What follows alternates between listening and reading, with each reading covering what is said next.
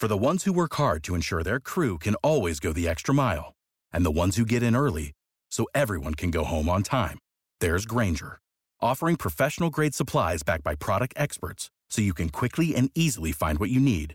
Plus, you can count on access to a committed team ready to go the extra mile for you. Call, click Grainger.com, or just stop by. Grainger, for the ones who get it done.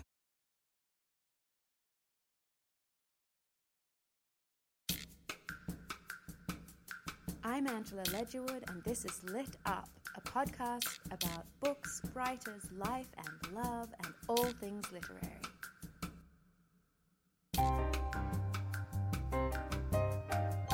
Our guest today is Ann Patchett. She's the author of the novels The Patron Saint of Liars, Taft, The Magician's Assistant, Bel Canto, Run, and State of Wonder, and 3 books of non-fiction, Truth and Beauty, What Now, and the essay collection This is the Story of a Happy Marriage. But today we're here to talk about her latest novel, Commonwealth.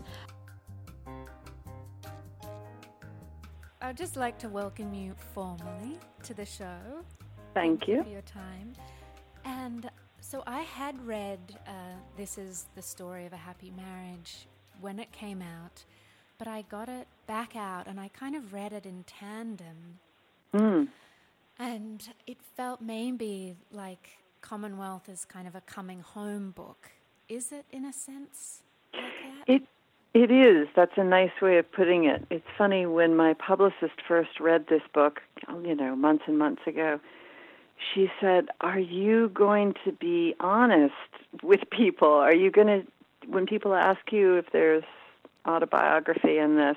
And I said, well, if anyone actually read This is the Story of a Happy Marriage, they would already know. It would be kind of embarrassing to lie about it. But there's a way in which I feel like I've spent my whole life trying to not write this book. I've been very polite not writing this book. And so that all my books that I have written are kind of suppressed versions of this book. I mean, Bel Canto and State of Wonder, and all my books are about somebody being ripped out of one family and stuck forcibly into another one and not being able to escape it. And I just thought, well, I wonder if maybe if I just went ahead and wrote this book in a more honest way. I mean, not that it's true, but, that it is, that I could get it out of my system. So that's the experiment. We'll see. Well, I love to kind of go back to I think one of the first essays in This is the Story of a Happy Marriage, when you talk about writing for 17 and almost how you'd exhausted all your experiences, right, until that period. And I worked at Cosmo, and I'm still Cosmo's books editor, but I remember those meetings where, everyone's thinking, well, what can we glean from our childhoods that would make another story? And I wondered, it does feel like you've landed again and kind of, exploring what it was like to be a stepchild. And I think that I think I've been exploring it always. I think that's kind of what my theme is. But to write about what it's like to be a stepchild in a Peruvian hostage crisis instead of what it's like to be a stepchild in a house in the suburbs is just more freeing. I mean, it's nice. I'm glad I did it the other way first. And now it's been really fun. I keep saying this is the book that I probably should have written when I was 25. And it was nice to write it, when I was pushing 50 and into my 50s. When did you first find out you had step-siblings? Oh, well, my mother and stepfather had just gotten married. We had left California and moved to Tennessee. And I came home one day after school, and I was, I'm going to say 7 or 8 when this happened. And we were living in a sort of a sketchy neighborhood in a little tiny town outside of Nashville. And there was a boy in the kitchen when I walked in the house. And I said, "Get out of my house. You're in my house." And he said, get out of my house. You're in my house. And that's how we found out about each other. They had come from, my 4 step-siblings had come from the summer. They didn't know that their father had remarried. They didn't know there were 2 other kids in the house. And we didn't know that there were 4 other kids coming. This was before the days of child psychology, where everybody got a therapist and talked it through. It really was like teaching somebody to swim by tossing them into the deep end of the pool and say, hope that works out for you. Well, and I love in the book particularly, I guess I should say that there are 2 girls, Franny and Caroline, kind of in one family. Camp. Yeah, right. One camp, and then Holly, Cal, Albie, and Jeanette in another camp. And there's one sentence I'll just read because I loved it so much, and it reminded me of my experience with my step-siblings, who I'm incredibly close to, and I just loved it. And it was like that for the rest of the summer. It was like that every summer the 6 of them were together. Not that the days were always fun. Most of them weren't, but they did things, real things, and they never got caught. Was that, were your summers similar to that? Yes. And I do look back on that time and think it's amazing that we weren't killed. And I've had people read this book and say, oh, they were such terrible parents. And I say they weren't terrible parents. Everybody had this childhood. All of my friends lived like this.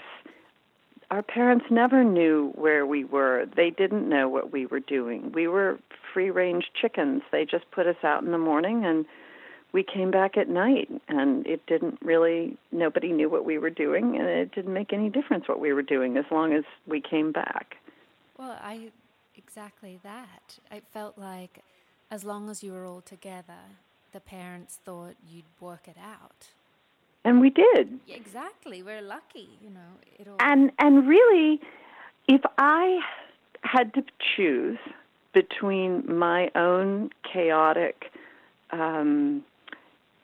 feral childhood or the kind of childhood that my friends' children have, I don't have children, where they have lessons and play dates and everything is scheduled and there's always somebody watching and there's always something to do, I would much rather choose my own life. Yeah, the freedom of it. Yes, because especially as a writer, I think that freedom and boredom is where art is made. So I feel very lucky, actually. Just coming back to the Christmas story, and I should explain a bit that it's another essay in This is the Story of a Happy Marriage, but it seems to fit in beautifully with the book. And could you explain what that was about and what it was like getting this phone call from your father? I remember, at Christmas time, we would all... there was that sense of betraying the parent who you weren't with, no matter which one it was, Correct. Yeah. Whether it was the one you felt comfortable with or not. But I remember my dad once, on Christmas we'd all be opening our presents, and he gave me a sleeping bag, and I had to go off and cry because it just felt like the most unexciting gift, which I ended up loving this sleeping bag, but I went off and cried by myself and pulled myself together and came back and told him how much I loved it, as a 6-year-old. And you're like, it's so interesting. It feels like the kids are often protecting the parents. But sorry, that was a long story, but just no, but I used that story. Well, I used to sneak downstairs days before Christmas and unwrap all my presents in the middle of the night, not because I was so curious about what I was getting, but so I could fix my face in a posture of excitement and joy when I opened this thing that I knew I wouldn't want. That is so weird. And I was kind of legendary in the family that no one could surprise me and that no matter what it was, I could always figure it out. Well, it was because I unwrapped everything and rewrapped it all very carefully. And my father did just get me disastrous presents. I wanted roller skates one year. All the girls wore white skates. All the boys wore black skates. And my father got me black skates, and I never took them out of the box, which makes me ashamed of myself, not my father. But anyway, one year at Christmas, somebody had written a short story for the Los Angeles Times, and it was about a little girl in a Catholic orphanage who wants to be an artist and who desperately wants a set of colored pencils, and after years and years of getting packages of underwear or whatever, she finally gets the pencils, but then there are gypsies that come in the night, and the nuns gather up the girls, and they have them give their Christmas presents away to the gypsies, and how wonderful this little girl feels. And that my father called me up. I have no idea who wrote that story, what it was called, but that my father called me up and he read it to me over the phone, and it made me feel understood on so many different levels because it was such a good short story. And when I think of all of the presents that I got as a child and I don't remember them, that story is the one that I really do hold on to. And every year, it's not like I can read it again, but every year I stop and I think about it, and I think about him and what a great gift that was. Yeah, and also, I guess, as a writer, how I loved how you talked about knowing that it might not have been true, but that being able to comprehend that there was something bigger. You were able to stretch the truth or bend it for a larger truth. And it was the understanding that there was a difference between fiction and nonfiction, and that it didn't really matter, which I think is a great way to think about this book, which is definitely a novel, definitely a work of fiction, definitely made up, and yet emotionally all of the resonance in this book is very true. The emotional resonance all really comes from my own life, and that I don't have to keep those things into distinct camps. One of the characters that I resonated with so much was Franny, and she's one of the two daughters, and it seems like the one time when in the novel the two dads, the stepfather and the real dad, whatever that means, Right. Agree that they should both be lawyers. Both these girls should do that. And I kind of loved Franny's kind of coming to terms with the fact that that wasn't the right thing for her. Why was it important to explore that kind of unraveling of the thing you were meant to do in this character? I think about that really in terms of the two sisters, that one sister, maybe because she was a little older when the parents got divorced, was completely susceptible to the father's wishes. Caroline, who's older, does go on and become a lawyer because she just wants to please her father so much. But because Franny was quite small when her parents split up, she's not invested in the same way. And how a parental lesson or desire put equally onto two children can hit one child so hard and just totally bounce off the other one, which was what was true with me and my sister. And I think that's a great example of the emotional resonance of that tale without it necessarily being that, my sister and I did or didn't go to law school, which we didn't. Yeah. I loved when Franny's, cocktail waitressing and just thinks, wouldn't it, wouldn't it be better if I'd been a great law student and a lousy cocktail waitress? Exactly. I remember thinking to myself when I was a waitress, I was like, you're too good at this. Yes. You're too good. And my mum was like, never be too good at being a waitress. And I'm like, but I am good at it. And where's it going to get me? And that I got 100% on my waitressing exam, sort of famously. This was after I had finished graduate school and after I had been teaching in college. I got divorced when I was 25, and I moved home, and I got a job at a Fridays. I couldn't get a job teaching because, of course, I had walked out and burned all my bridges, and I could never get a letter of recommendation.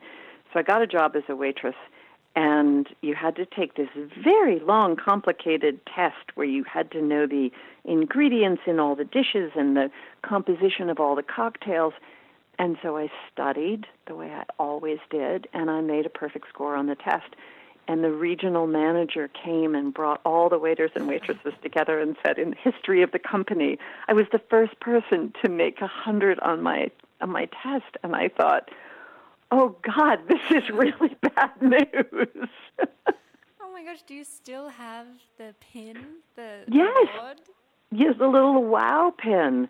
You know, it's funny, I don't still have the wow pin because I gave it to my friend Lucy Greeley, who, when I told her that story, she desperately wanted the wow pin, and I gave it to her, and then we had all sorts of jokes about being pinned.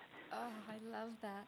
Well, just because I loved Franny so much, I'm just going to keep going there. And I don't want to give too much of the story away, but I think because,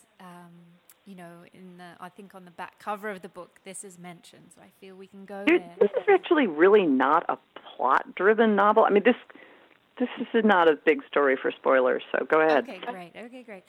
So I just thought it was funny because I feel like so many books that men write, there's a older male writer, and then the affair or the love, kind of, this kind of sexy scenario happens with a younger woman who essentially kind of wants to be a writer but isn't there yet in herself. And I understood it. It's interesting, isn't it, how those stories repeat themselves, but because they're true, they happen. Yes. Why did you want to explore that? I laughed because I thought, oh my gosh, she's doing it. I love it. Well, certainly I can think of no end of sexy older male writers who came to the Iowa Writers Workshop when I was 21, and I was very plain and quiet, and none of them would have given me the time of day. If I had given them my drink, they probably wouldn't have taken it. But I would have happily slept with all of them. So that, I'm sure, is part of it. But, it's just so many things. To a large extent, it is me working out the problem of writing a novel about my family and wondering if I am betraying my family. So I am both the girl giving over the story and the writer who is taking the story. I want to confront the whole idea of if you are with someone older when your parents are divorced, then everybody says you have some kind of father fetish, which I don't think that Franny has. But Franny has such a book fetish. I mean, she just loves reading. That's her whole life. That's the only thing she really wants to do is be in a corner with a book and read. So the idea that she could be the lover of Leo Posen, who is sort of an amalgamation of Saul Bellow and Philip Roth and John Updike, and all the writers who I was so in love with when I was young. Who wouldn't take that chance? Of course you would. It would be unbelievable. I mean, there's a point where she said it's like sleeping with Chekhov, and who wouldn't want to sleep with Chekhov? Well, and I think there's that. I know when I was younger, the need and want to be a writer or be so close to them was so powerful that if I could get there by sleeping with one, that sounded amazing. It was almost before I was able to be the thing myself. I'd just get as close to it as I could. Right. Well, and I think that for Franny, who really genuinely does not want to be a writer, it's a passionate love of literature. It seems a little purer, that what I'm giving to her. How did you deal with that kind of deciding what stories you can and can't tell? Because I was lucky enough to interview Adam Johnson, and he talked about stealing one of his wife's characters and making a whole short story about one of her characters. And Ouch. I know. And he got away with it, I guess. Who knows what happened at home. But, this is fiction, and it feels very much like that. But do you think it took all these years to even decide to fictionalize some of your childhood? I just thought from a very early age that it was cheap and impolite to write about your personal life. And it really was writing, this is the story of a happy marriage, and sending it to everyone in my family and saying, is this okay? Is this upsetting? Does this bother you? And everybody said, I could care less. Do whatever you want to do. Knock yourself out. That made me think, I'm at a point in my life that I don't want to cut myself off from anything, any of my stories, any of my experiences. And growing up as a writer, I had it in my mind that it was much more honorable and real to write strictly from imagination. But then time goes by, and like I said, I'm writing from imagination. I'm imagining a hostage crisis in Peru, which looks remarkably like two families coming together and being forcibly stuck with one another. So I just realized as I got older that even though I was fictionalizing everything wildly, I kept coming back to the same story. That said, there are very, very few things in this book that you could point to and say, oh, that happened, that's true. And I didn't feel like I was cutting myself off from anything. It was really just kind of taking the more emotional content in a straightforward way. Yeah. I love another part, it was reminding me of it now, is in the essays when you talk about your experience being a student of Grace Paley and how she taught you that writing mustn't be compartmentalized. It really struck me because I feel like so often writers or creative people, we try to have two lives. Like we have the life that pays the rent and that kind of thing, and then we think we'll slip into this other place when we create our art. And could you talk a bit about what you learned from her about how your life and work are intertwined? Yes. People love to ask everyone, can writing be taught? And I always believe I can teach you how to write dialogue. I can teach you how to write a plot. I can teach you how to write a clear image. I could do all sorts of things to technically improve almost anyone as a writer, but I cannot teach you how to have something to say. I cannot teach you how to have moral character. I cannot teach you how to be a better person or a person who cares. And that is what Grace Paley was actually teaching. She did not care about our stories one bit. She usually canceled class. She usually forgot your story or your homework. I remember one time she didn't have our stories in class because she had been robbed. Someone had broken into her apartment in the middle of the night and tied her to a chair. And then she wound up talking to this kid all night and, being incredibly helpful to him.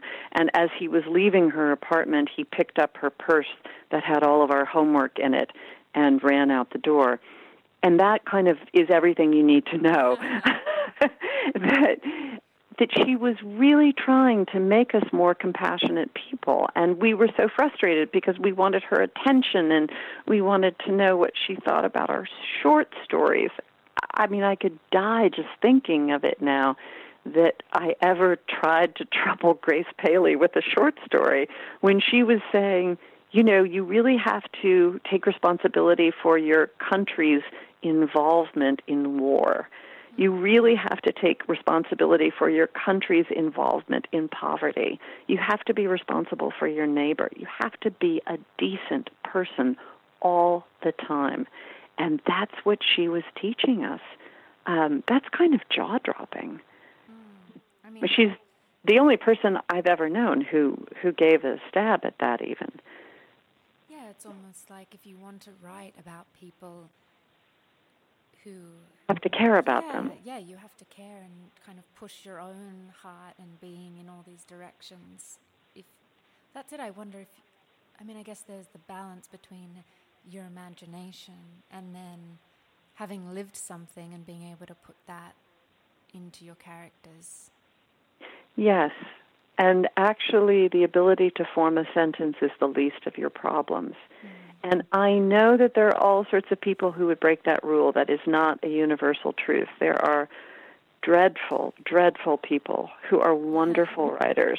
But for me, that really was the door that I needed to walk through, that I needed to be always and foremost the best person I could be if I was going to be the best writer I could be. I'm just thinking about another character in your book, Holly, and tell me if this is giving away too much, but there's a moment when she is talking about her life in California, and I think it'll really resonate with some of our readers, listeners. She was remembering seeing everything in terms of who had less than she did and who had more and who was prettier and smarter and who had the better relationship, which was, pretty much anyone. And that was the point where she discovered meditation. And I'm wondering, did you come to meditation in your own life? Because also when I'm thinking of, where you have these incredible discussions with your mother in real life, in the essays, about coming out of a divorce and also enjoying being with men without having to think you're going to marry them, which I'd love to get into because I have so many questions. I was like, I even sent a text to a girlfriend last night who's going through a breakup, and I was like, I've got the book for you. It's going to be fun. It's like... Well, and people will say to me, but it's called This is the Story of a Happy Marriage. I don't want to read a book called This is the Story of a Happy Marriage. And I'm like, seriously, it's about breaking up. That's what it's about. But, but it seems like there's a similarity in what Holly kind of experiences in terms of being in the present, and then what it seems like a discovery you may have had of that again, like being in the present with someone, not planning your entire future or judging people on whether they'll be a good partner for when you're 80. Yes, that's a very, very complicated question. And I agree with what you're saying. And let me just take the business about Holly and her youth and her longing and all of that. And that's a really good example of saying it's not the truth of the story, but it is the truth of the emotional content. And it's something that I see with other people, and especially with young women, this constant craving and comparison. I don't have as much as they do, which is not in any way connected to the person who is Holly in my life. But she is in that moment standing in for something that I'm always wanting to say to young women, which is, you are alive. You are alive in this moment. It's so unbelievable that this has happened. Your good fortune just being alive in this present day where we have all sorts of freedoms, that you live in this country, that you can read, that you have the money to buy a magazine. There are so many things that are astonishing in all of our lives if we can stop the voices that tell us we didn't get our fair share and we should have more. And that's something that I think is easier to find later on in life. And meditation is a huge help, and Buddhism is a huge help. And that you realize that this constant wanting, why didn't I get this? Why didn't I get that? It is really just a way of pushing back your own sadness about the fact that we're going to die and we're going to suffer, and the people that we love are going to suffer and they're going to die. But in this moment, in this exact moment, we're here, we're alive. Yeah, Does that seem ridiculous? Yeah, it's hard sometimes, though, isn't it? Sure, it is. That's why you have to kind of keep at it, and you don't ever get there. You hold it for a fleeting second, and then it vanishes. But it's a wonderful thing to say, and it's a wonderful thing to think about, and it made me feel great to have a character who latches on to that, who just decides that she is going to quell the voices in her head that make her miserable, that make her pick her thumbs, that make her chew the inside of her cheeks in her sleep, and grind her teeth, and really search for the peace and the joy in her life. There are some characters in Commonwealth that are reflecting on their life, and I guess they're all reflecting on their life at some point. And I know in your life you'd always imagined being the person who lived very far away from their family and missed them terribly. What changed then? What was it? What was the circumstances that led you to come home? I was visiting my mother, and I went on a date with her boss. And it was a moment that I was moving. I was living in Cambridge, Massachusetts at the time, and I was getting ready to go to Los Angeles because I was working on a project out there, and I had a couple of weeks in between the move. And I came home to Nashville, and I went on a date with my mother's boss, who had just gotten divorced. And he was a nice guy, and I liked him, and really I felt sorry for him because he was utterly flummoxed by his wife's departure and didn't know what to do with himself. And there were a lot of people who were just after him. And I wound up staying because we kept going out, and I kept thinking, oh, well, I'll go to L.A. in a couple of weeks. I'll go to L.A. in a couple of months. And I got in a little tiny apartment with a 6-month lease, and I ended up staying here. I ended up marrying him. Very, very unexpectedly and in slow motion. So I did wind up being the person who moved back home, and I took care of my grandmother along with my mother. My mother and I took care of my grandmother together for years and years and years. And now my mother will be 79 tomorrow, and she lives about 3 blocks away from us, and I see her every day. And her husband, who is her third husband, is in assisted living about a half a mile away from here, and I see him. And you do just become the person who is taking care of everyone. And it's funny because it seemed so much like my sister was going to be that person. When I was away all those years, she was living in Nashville. And then with no conversation or planning, we somehow made a seamless transition, and she moved away, and I moved home, and I'm the one who is doing the work that we both thought she would be doing, and she's very nice and apologetic about it. And all I can say is it's very gratifying, it's very rewarding to be the person who is close to your family and who is there to take people to the doctor and to take people to the grocery store. It is not glamorous. It's exhausting. It's full of tenderness and love. My grandmother has been dead for 12 years now, just this month, and I still feel so close to her. And I feel like all of those years with her were really a huge privilege in my life. But I think more than anything, it's a matter of just saying, you know what, this is the way the cards were dealt. This is the hand that I got. And the other hand is different, and it is not better. And if it had happened that I had moved to Vienna and had a beautiful life in which I came home once every 3 years and Skyped people that I loved, I'm sure I would look back and think this was wonderful, and I wouldn't trade it for anything. And if I had had 6 children, I would think this is wonderful, and I wouldn't trade it for anything. But this is what I got. And and people say to me, oh, gosh, your life is so glamorous. You win awards and you're a best-selling novelist. And I think, seriously?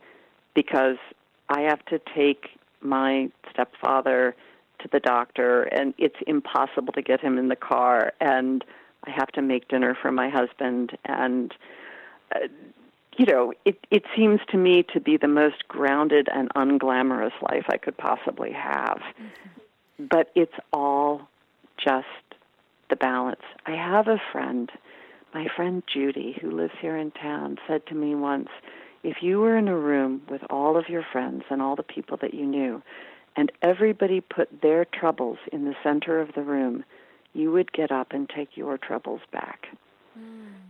I love that. Isn't that beautiful?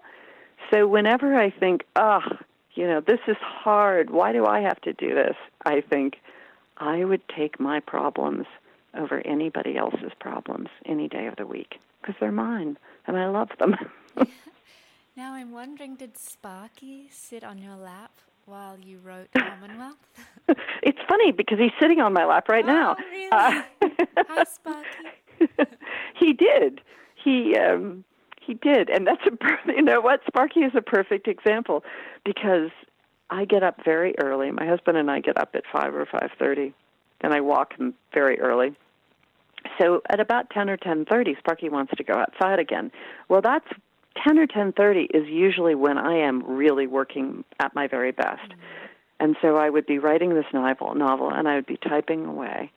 And Sparky, he's a little mutt. He's a little terrier mutt, but he can sit up like a squirrel, straight back on his back feet.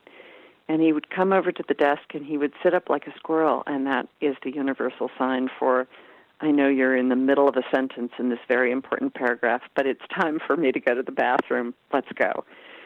And you know what? You stop every time, and you take your dog out, or you take your mom to the doctor, or you do what needs to be done. I went on the website of the bookstore you have in Nashville, and I know we'll wrap up, but I'd love to talk about that just for a moment, particularly because I have all the dogs' bios in front of me. And they're fabulous. Yeah, they're brilliant. Apparently, so Sparky is particularly good at deconstructive criticism. So can't wait. He's the co-owner of the store. We have 5 dogs. We have 5 dogs who work in that store, and I always say they're very lazy, so they tend to be in the back room, under the desk asleep. It's not like you walk in and you see 5 dogs. You usually just walk in and see one dog, but it's always a different dog. And people will come in, and they'll come in with their children. Very interesting. People who don't have dogs but have children, whose children want a dog, or who want to socialize their children to dogs, bring their children to our bookstore, and they'll come into the back and they'll say, I need a dog. And, okay, Opie, go out on the floor.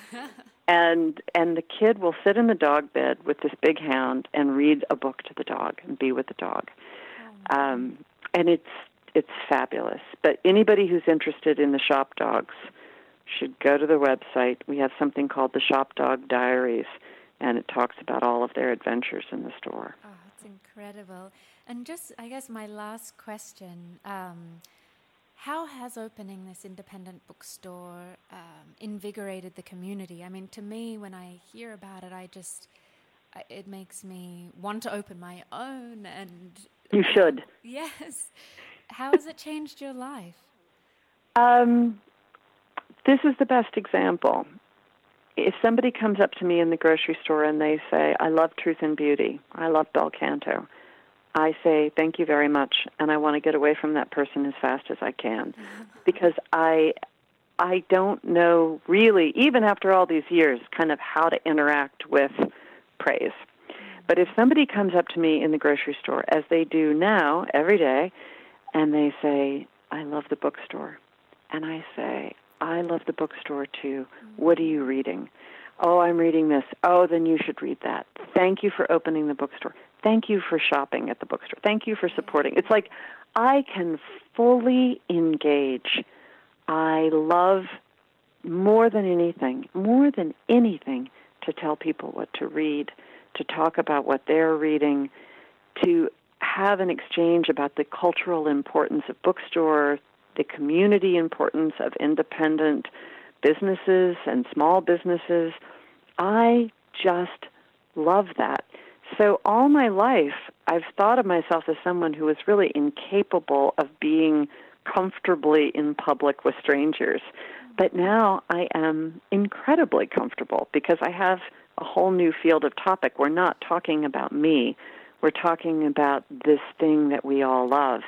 And the fact is, a bookstore only works if the community supports it. You can get your books cheaper on Amazon, but you don't have some place to go after school, and you don't have some place to meet your friend after lunch, and you don't have some place to go late at night when you're sick of everything and you want to either you want to be alone or you want to meet some people and talk about books. You don't have a place to take your whole family to meet an author, to go to story time. And that's what it is. And the fact that the community understands that and says, I want this place in my life, therefore I understand that I'm going to have to pay full price for a book because I love Sissy and I love Bill and I love Andy and I love being able to go and say to those people who work there, oh, you did such a great job recommending a book last time. What should I read now? And we'll tell you. Well, what are you reading right now? I am, right this minute, I just started reading the new Michael Chabon book called Moonglow, which will be out in November. And I always have an audiobook going while I am. This morning, before you called, I was cleaning my oven, and I was listening to Colm Toibin, Nora Webster. I've been on a real Colm Toibin audio kick, and I've listened to Brooklyn and The Testament of Mary, which is read by Meryl Streep and is the best audiobook I've ever heard in my life. And now I'm listening to Nora Webster, which is read by Fiona Shaw and is fabulous. So one book when I get into bed at night, and then one book during the day as I'm going about my business that I listen to. Oh, I love that. Well, I just want to say thank you so much for your time and for writing these incredible works and for the bookstore. And I guess everyone should go to the website and buy their books from you. You will ship them, is that right? I will, and what a very nice thing to say. I would appreciate it if everyone would go to my bookstore website. But you can also get signed copies of Commonwealth, and we have this great thing. We got these beautiful little leaden bags, and there'll be a picture of Sparky in the bag with the book. So if anybody wants a signed first edition that says Happy Birthday Aunt Sally on it or anything, I would be glad to do that. And what's the website they should go to? Parnassusbooks.net. Perfect. But actually, if you forget that, just type Ann Patchett bookstore or just type Ann Patchett into Google. And I'll put the link up on our website too, so everyone can go there. Terrific. Thank you. I really appreciate that. Of course. And thank you again for your time. I know everyone's going to just devour this episode and Commonwealth. Thanks again. Thank you so much. For more about this interview and about Lit Up in general, visit us at thelitupshow.com. Follow us on Instagram and Twitter at LitUpShow. And of course, please don't forget to subscribe on iTunes or wherever you get your podcasts.